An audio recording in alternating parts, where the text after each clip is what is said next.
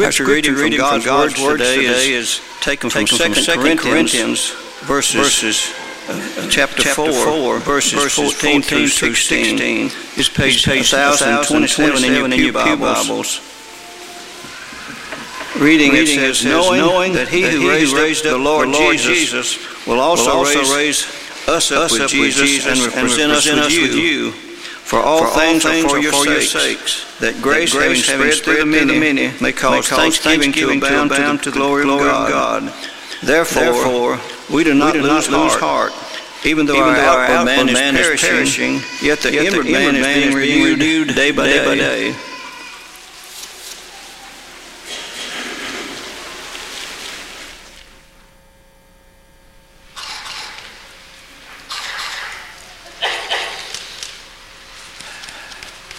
Good morning. It is good to see each of you. If you're a guest, again, we welcome you. It encourages us that you're here. We hope that we can be an encouragement to you. Hope that you have a good holiday lined up. To each of you, we wish you a Merry Christmas. Many of us will be traveling. Tracy and I will leave this afternoon and go over to Little Rock where her family is. And I feel like I'm leaving family. Love each one of you, and it's a pleasure to be in God's family together. And hope that your holiday is really good. It's great to hear good news from El Salvador that youth camp. We always think of youth camps being in the summer, but there's school breaks. This is kind of like a summer break for them. And they've just finished up a youth camp with 60 individuals, 60 youths, about 80 in total, helping with the camp also. And they really had a tremendous camp. Their emphasis was on Luke 2 and 52, and it was exactly entitled More Like Jesus. We appreciate Phil Wagner, the good work that he did with that. We're also excited and thankful that tonight we'll have additional deacons added to the work here, and we're thankful for each one of those men and their families that are willing to take on this great additional responsibility. And we are blessed here tremendously with a congregation full of people that's willing to do their part, and we're thankful that these men are willing to do that.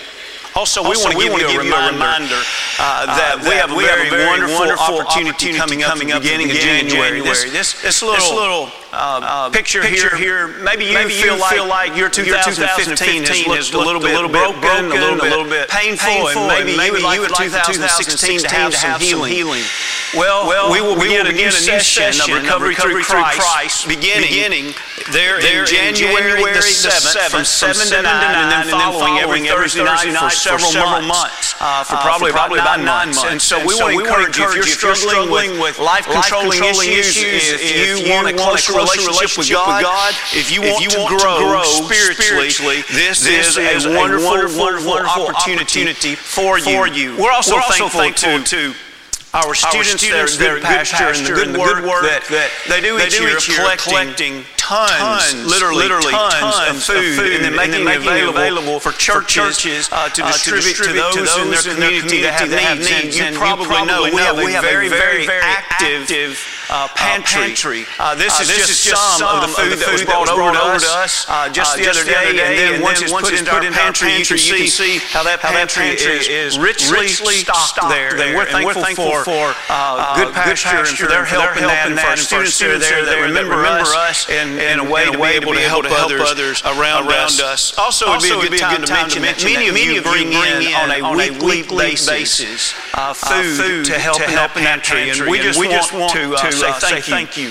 You're the ones that make this possible all year long. It's just that constant support and help. And we appreciate each one of you doing your part in that. Here we are at the end of the year thinking about God's great expectations. And one of the great expectations that God has for us is to celebrate victory. It's important to be victorious. But as we look at Scripture, it's also important to know and to live that life of victory. In other words, the great victorious life that God offers us is not just a victory when we breathe our last breath, and when we stand before God on the day of judgment, and we receive that great and final victory. That, yes, is a great victory. But what I want you to see this morning from the passage that we've already had capable of read for us is that God expects us to live a life that is victorious. As Christians, we're on the side of the one who is the victor. Therefore we get to triumph along with Christ in this. So when we think about the verse, God leads into triumph. Now that's what we just read just a moment ago. What does that mean? Allow me to illustrate it this way. Here's the way it says it in 2 Corinthians 2 and 14. Now thanks be to God who leads us in triumph. Notice that. He leads us into triumph. Now if the word triumph is used as a verb, it can be a synonym with victory. But oftentimes the word triumph as a noun is talking about the celebration that is a part of the victory. And really where we got that and found its strength in the definition is in the Roman culture. Now keep in mind when you're reading 2 Corinthians, you're reading people that are living in the Roman culture. And so we'll see that strongly today. But let's illustrate it this way.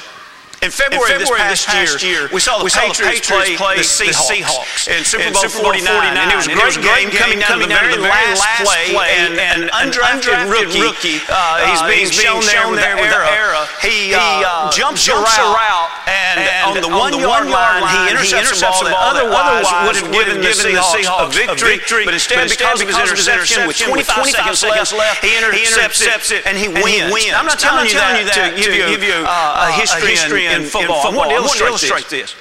Was that a triumph? Well, it was if you want to think about it in the sense of a verb. They were triumphant at that moment. But what would be a triumph as we would use it, especially in first century language, what would be a triumph used as a noun? Well, it would be what the mayor of Boston declared just a few days after that. He said, we're going to have a celebration parade. That's a triumph.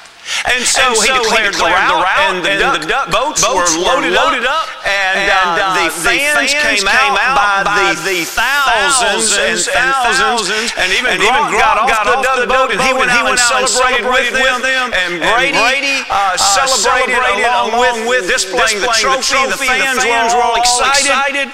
And Edelman also led the fans in cheers. We see also there were other trophies that were displayed on that triumph. We also see the heroes, Butler, the hero of the Super Bowl. He was highlighted in that triumph. We see that the general, using an army term, we see a general. Belichick was honored. We see the Kraft ownership, along with the family was honored. The fans gathered, they climbed trees, they climbed pillars, they climbed snowbanks. They did everything they could do to be a part of that triumph. You might be surprised how much that was like when there were great victories in the first century. And they would come home. And it wasn't just to celebrate. Keep in mind, it was before the days of mass communication. It was also a time of information. That triumph let everyone know, hey, how did this victory take place? What did the cities look like that were destroyed? How did you destroy the cities? Who were the heroes in this triumph?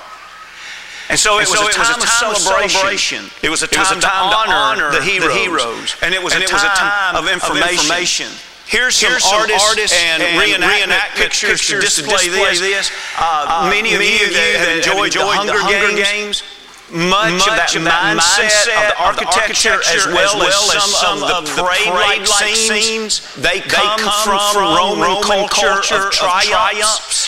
And so here you see in this picture, again, is this a Super Bowl parade? Or no, this is first century culture where Rome comes back in after a great victory, and there is a triumph, and the citizens line the streets, and the heroes are marched through. But what is very different about their times of triumph than, of course, like something much less significant like a Super Bowl is that there was much more to tell in their times of triumph.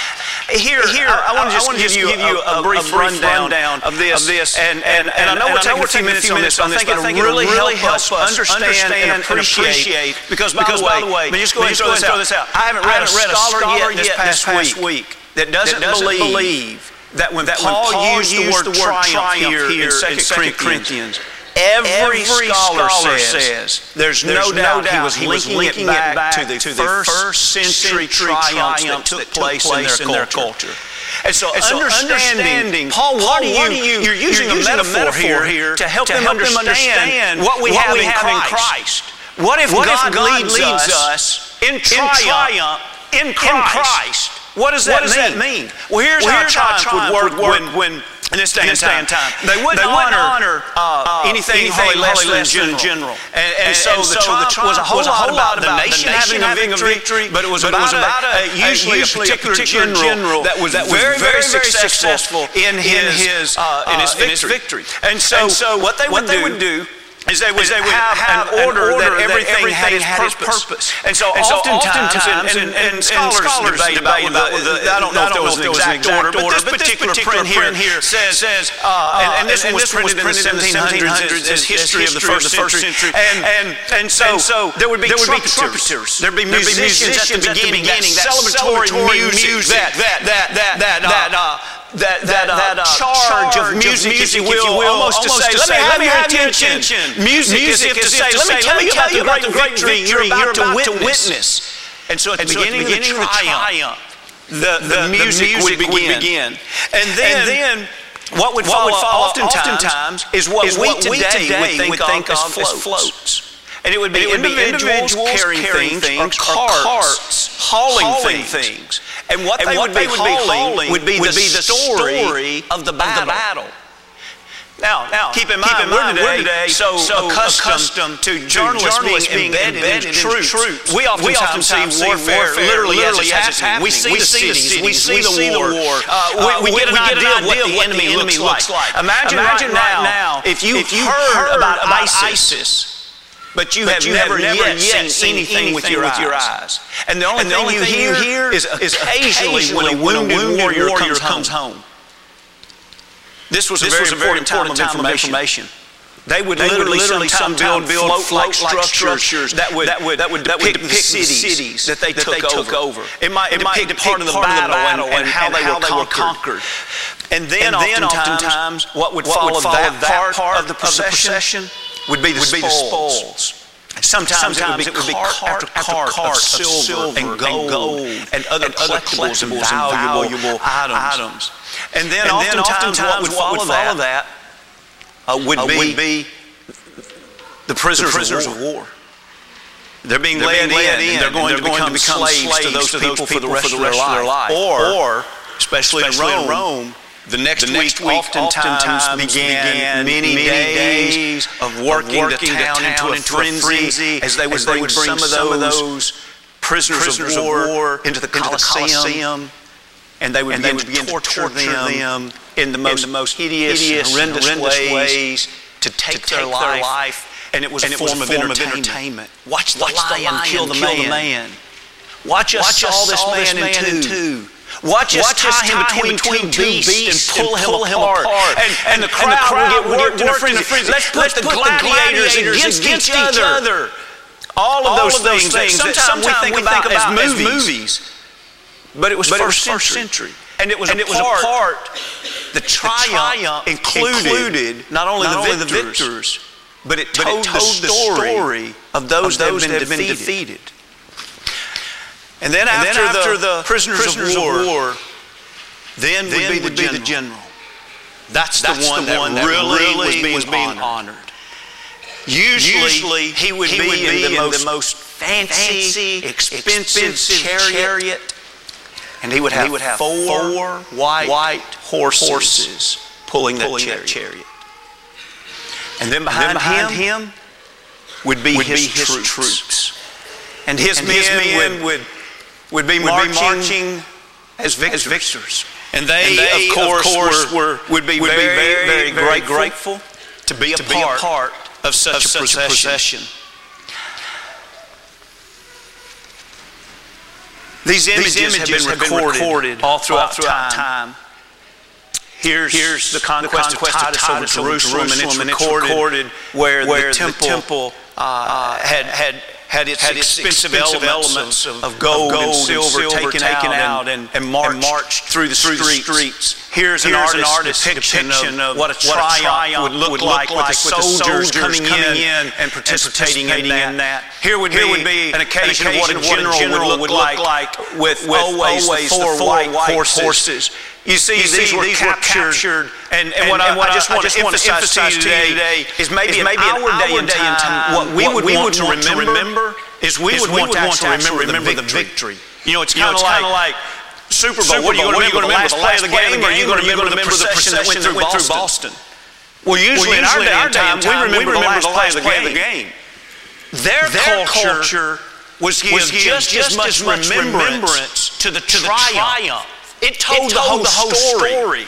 It honored, it informed. It was a part of their culture to celebrate. And so the triumph is recorded throughout their history. These things tell the story literally of the procession of triumph.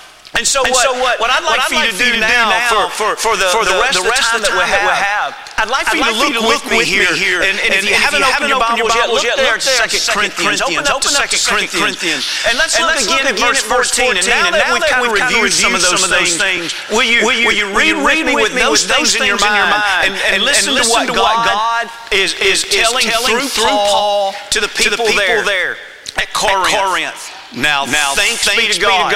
Obviously, thanks be to God. The only reason we can have this triumph, Paul is saying, is it's God. Thanks be to God who always, that's huge. If you're going into battle, wouldn't you like to always win? Who always leads us where? In triumph. In Christ. And through us diffuses the fragrance of His knowledge in every place. So many things said in that short phrase there. Gratitude, thanks be to God. Thanks be to God for why?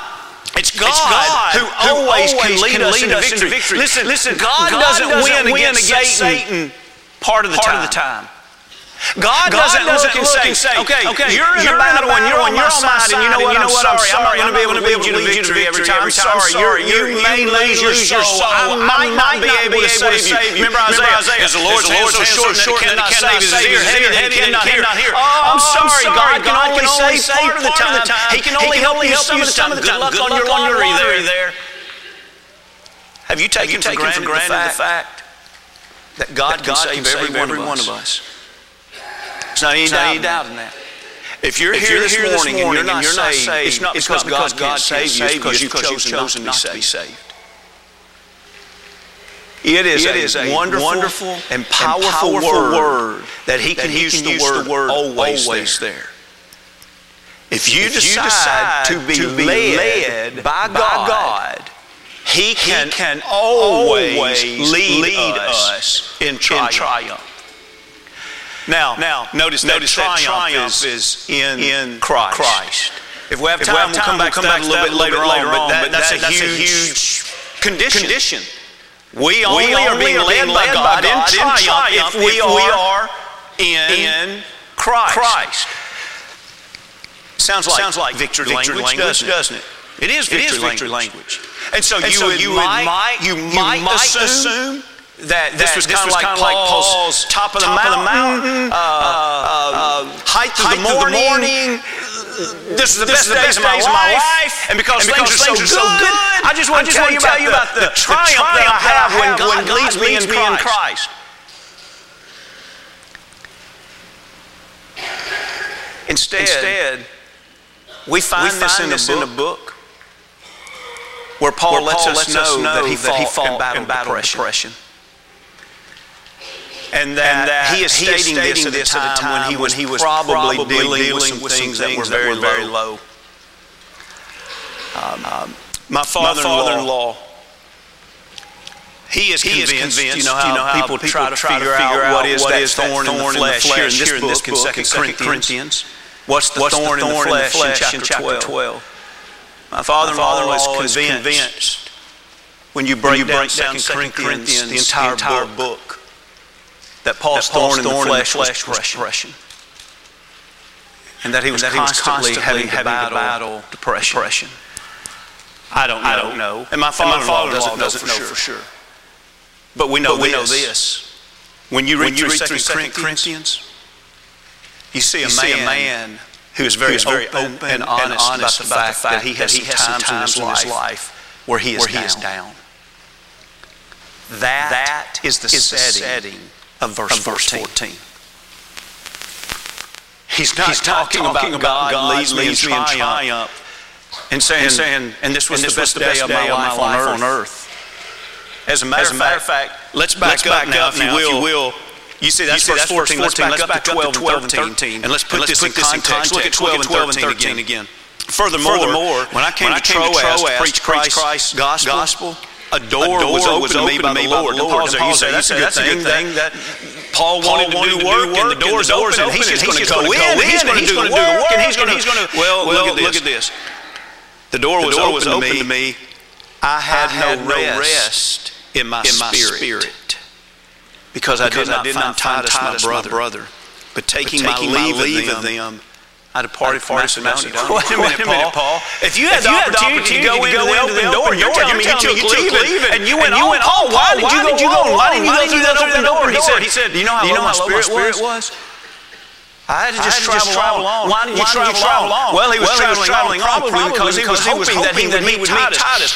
And just in a nutshell, here's what had happened. He had lived and worked with those people face to face in Corinth for a year and a half. He grew to love them deeply. Remember a couple of weeks ago on a Sunday night when we had that lesson on grief? Remember we talked about that the mountain peaks in your life have the same opportunity to create just as high as they are. They can create just as deep of a valley. Paul, how much did you love the people at Corinth? I would suggest to you that Paul would say, I love the people at Corinth deeply.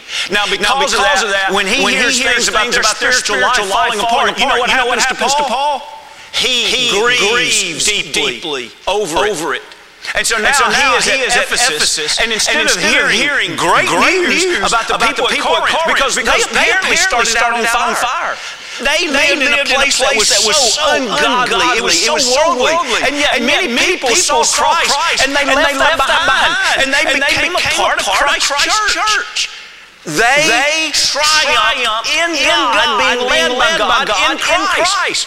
And you guys think how great that made Paul feel, because he loved them and he wanted to spend eternity with them. Then he goes and lives in Ephesus, and you know what he finds out? He doesn't find out good things. Hey, you know your brothers back there in Corinth? Yeah. Did you know they're already dividing over preachers? Did you know that they're already wrestling with immorality again? Did you know that they are taking each other to court? Embarrassing the church before the world? Did you know that some of them don't even believe in the resurrection? Did you know that they have perverted the Lord's Supper so much so? Paul said, I can't even praise them or compliment them on one thing about the way they take the Lord's Supper. Do you know that they have become arrogant and using their spiritual gifts instead of glorify God, glorify themselves? You know how you talk to them about giving? Did you know that apparently they're still not giving the way they ought to give? Listen. I don't know how that bothers you. When you hear of a brother or sister in Christ that you love, not living for God as they should anymore. But that's what would put Paul in almost point depression. That's what would put Paul into low spirits. As a matter of fact, we don't have time to develop this next passage, but still in this same book, turn over to the 11th chapter, and if I can just show you something, and if it's intriguing you, go back and study it this afternoon if you're not familiar with this passage. In 2 Corinthians 11, a lot that Paul had to deal with was the fact that, and it was probably a minority, but some of them were doubting whether or not he was truly an apostle. And then false apostles were coming into town, and they were believing that the false apostles were true apostles. And so Paul, again, this would send him into depression. Why? Was it a personal thing? No. Because he was telling them the Word of God. If they didn't believe he was a true apostle, they're not going to follow the Word of God. If they don't follow the Word of God, they can't be led by God in triumph in Christ. And so, here in 2 Corinthians 11, he's trying to make a defense about how he is a true apostle. Look how much he sacrificed for God, etc. And so, what I want you to see is that I'm not saying each one of these is a crescendo. I'm just saying I think he gives almost like a flat list until he gets to the end. And at the end, he says, now let me give you the one that really bothers me. And so he gives this list of persecution. And notice here in 2 Corinthians 11, we start reading at 23, or they ministers, referring to the ones that are not true ministers. And he says, I speak as a fool, I am more. In labors, more abundant. In stripes, above measure. In prisons, more frequently. How often have you been in prison lately for the cause of Christ? Paul says, listen, many times, frequently. I don't know how many the number is, just a lot of times. What about in death? How many times have you been near death? Paul would say, I don't know. Often? A lot. Okay. So he gives some examples in 24. How many times he received the scourging of 39 stripes? Remember, Jesus was scourged once. And we make a big deal about that. Rightfully so. But if you want to make a big deal about Jesus being scourged once, Paul was scourged 5 times. Let that sink in what this guy went through. He was scourged 5 times, and then beaten with rods 3 different times. Stoned at the time that he's writing this, he says once. But later on in his life, he would be stoned at least once or twice more. And at this time, he was in shipwrecks at least 3 times. And later there would be more shipwrecks. And then in journeys often. And the reason he journeys is because they were so difficult. And then in perils, whether it was in waters and robbers, by his own countrymen, Gentiles, the city, the wilderness, the sea, among false brethren. In other words, he says, I have gone through perilous times with everybody and everywhere, land or sea, you name it. I have carried some difficult burdens being a Christian. And finally in 2020 he says, I'm just worn out. Weariness, toil, sleeplessness often. Sometimes I didn't have enough food, hunger, and enough water, thirst, in fastings, and probably what he's referring to there is not the voluntary fastings. He's probably talking about the times that he just had to accept, I'm not going to eat for a while. And then, here's the crescendo. Besides the other things that came upon me daily, how often? Daily. My deep concern for all the churches. Paul, give us a list of what you have to battle with in your life. And he gives a list of persecution that if any one of us here experienced just one of the things that he listed, we would probably say, you wouldn't believe. I've gone through something so horrible. And Paul just puts down a long list, but then at the end he says, but let me tell you. Let me tell you the one, and I know I'm feeding a little bit into this, so if you don't agree with this part, no offense taken. Let me feed in a little bit. I believe that Paul could almost at this point say, but let me tell you the one that sends me into depression. Let me tell you the one that is the hardest to deal with. I can deal with the shipwreck.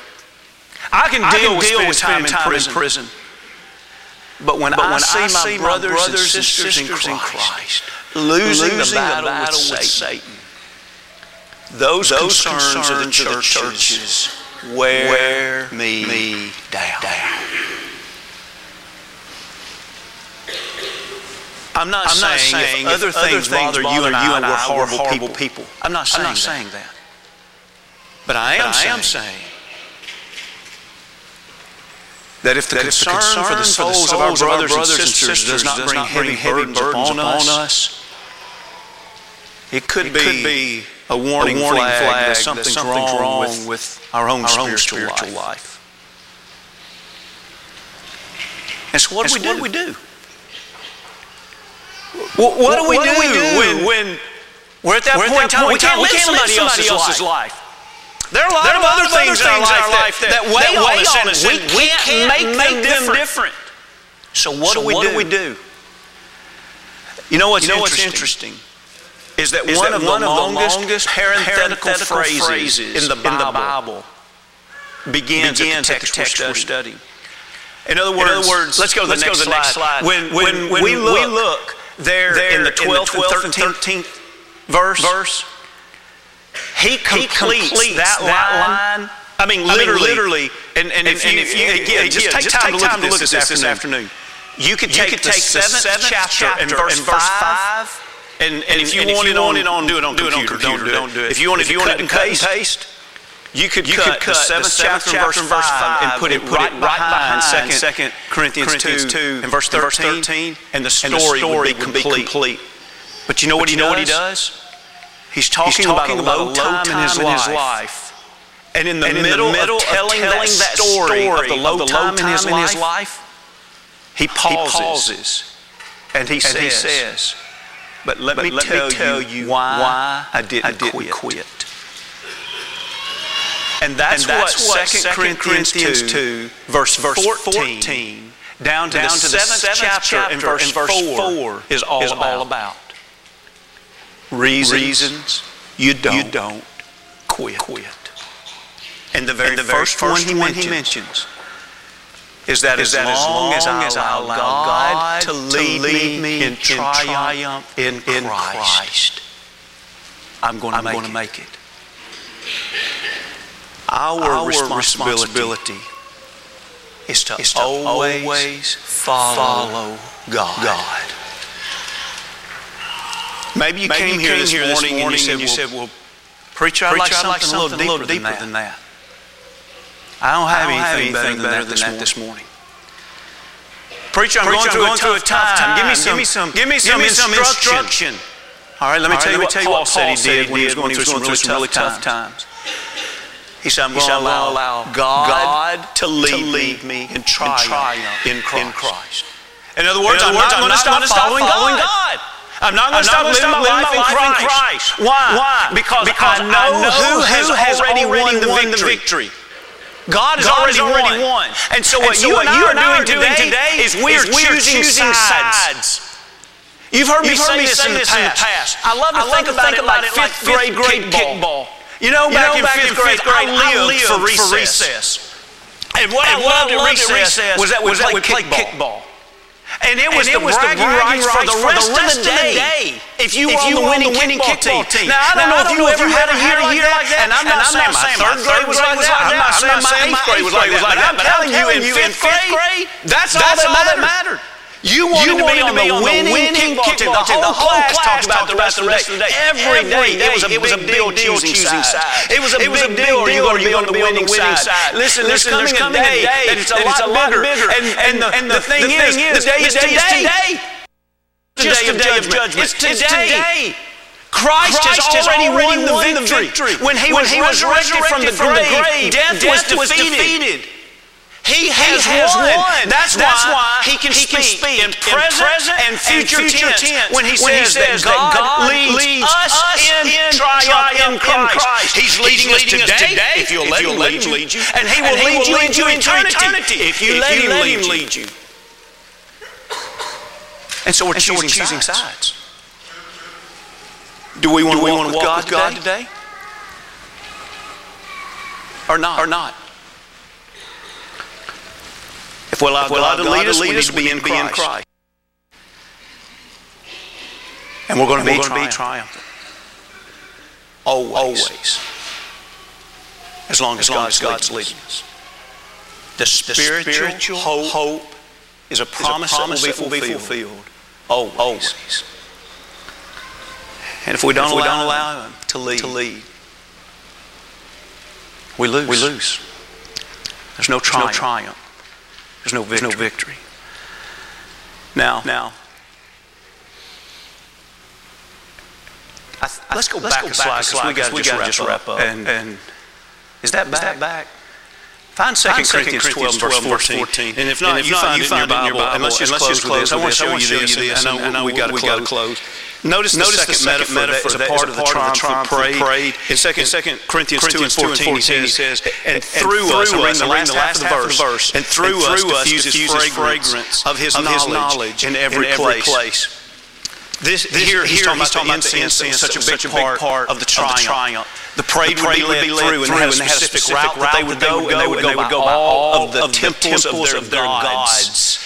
And all of the temples would be burning incense. And so as you would walk through, you would smell. What would you smell? You would smell victory if you were a Roman. But what if you were the defeated nation and you were a prisoner of war walking through? You would smell the same incense, and it would be defeat. We are to be the incense that according to that verse, we lift up the knowledge of God in Christ Jesus everywhere. Now the following couple of verses are powerful on that, and he's just showing the fact that when we do that to others who are following God in Christ Jesus, they look at our life and they celebrate the victory with us. But those that are not living in Christ, they see that, and it's a reminder of defeat. And that's why oftentimes people that don't want to live for God don't want to hang around Christians. It's because Christians are a fragrance that's lifting up the knowledge of God in Christ Jesus, and we are a reminder of that fragrance that says, I'm not doing that. I'm not very hope-filled right now. And that's just the reality of the triumph. The same incense was the smell of victory, or it was the smell of defeat.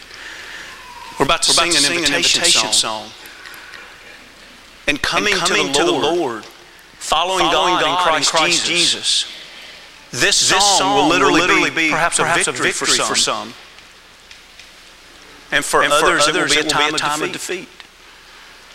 If you say no to Jesus right now, this time is a time of defeat. If you say yes to Jesus right now is a great time of victory. Is there anything that we can do to help you celebrate victory? We started out the first month of this year on that one right there. Choose God. Choose God. If you do, you can walk in triumph. If you choose God, you can walk in victory. If you're ready to be immersed into Christ, notice that. Baptized into Christ. If you're ready to do that, what a great decision it is that you should make. If you have questions along that and want to study that, we'd love to do that with you. Maybe you have begun your life in Christ and your life is not on the victory march right now. You'd like to come home. That's the beauty of God, the God of second chances, third chances, fourth chances when we come home. If you need to confess sin and pray for